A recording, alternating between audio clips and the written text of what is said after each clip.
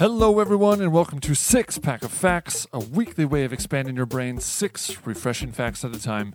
My name is Alex, and it is a holiday week, my friends. And to celebrate, I've got a little something different. Instead of 3 main facts for each topic, I'm ripping open my stockings and throwing out a bunch of shorter stocking stuffer facts.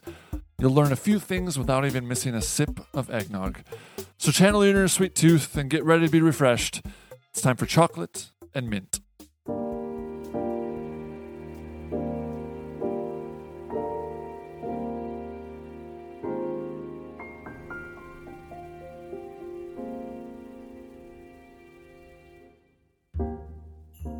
That single bar of chocolate you're scarfing down took about 400 cocoa beans to make it, so be sure to pay respects to each and every bean with each and every bite. The 3 main types of chocolate, dark, milk, and white, differ in various ingredients. Dark contains chocolate liquor, cocoa butter, lecithin, sugar, and vanilla. Milk contains all of dark chocolate's ingredients, plus milk fats and milk solids. White chocolate contains all of milk chocolate's ingredients except chocolate liquor. Wait, white chocolate doesn't contain chocolate liquor? So is it even chocolate? Not technically.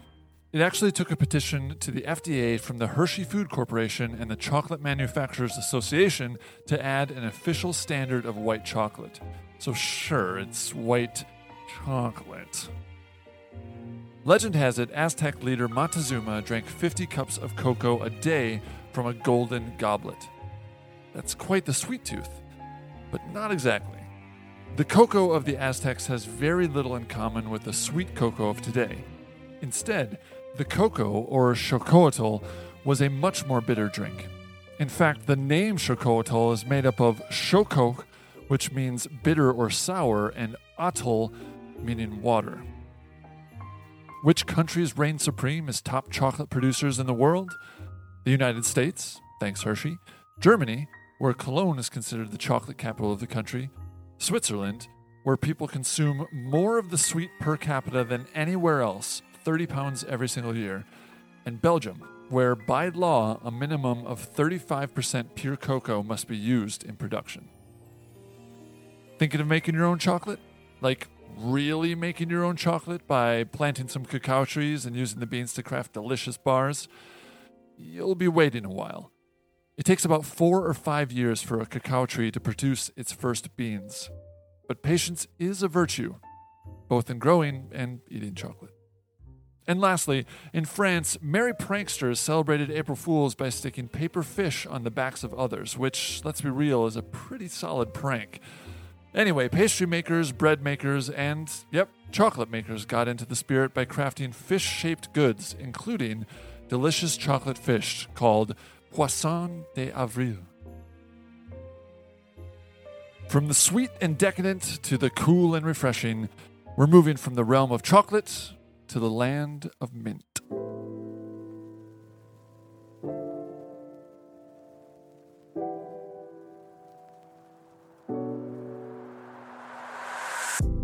Mint gets its name from a character in Greek mythology named Minthe. There are varying versions of her story, but one goes something like this. Minthe, a naiad nymph, was caught trying to seduce Hades by his wife, Persephone. As punishment, Minthe was transformed into a mint plant. Subsequently, mint became sacred in Hades and was used in funeral rites, conveniently masking unpleasant odors of, corpses. Even though mint originated from a single nymph, there are many more varieties than just a single mint plant. More than 600, in fact. This includes spearmint, pineapple mint, orange mint, chocolate mint, lavender mint, calamint, grapefruit mint, basil mint, ginger mint, pennyroyal mint, licorice, and many more.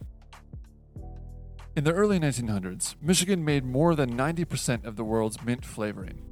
But thanks to a blight that wiped out crops with a fungus in the 1920s, much of the production moved to the Pacific Northwest as growers attempted to unlock blight-resistant strains. Washington and Oregon are still the biggest producers of mint in the U.S., but most of the mint we taste in toothpaste, gum, and breath mints these days is either synthetic or cheaper extracts sourced from India and China. Upset bowels? Try some mint.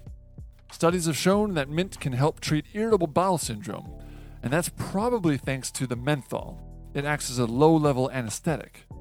And this isn't a new discovery either. Egyptian texts from 1550 BCE list mint as a digestive tool to help with flatulence. And there you have it, some very quick stocking stuffer facts about chocolate and mint.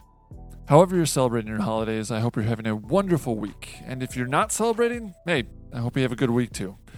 I'll be back next week with another refreshing 6-pack of facts, but in the meantime, as always, stay thirsty.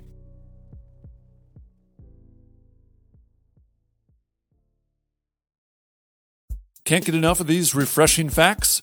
There are 3 easy ways you can help support the show. If you're listening through Apple Podcasts, leave a quick review. Then, make sure you're subscribed so you don't miss an episode. Then, share the show with a friend. The more, the factier. Stay thirsty.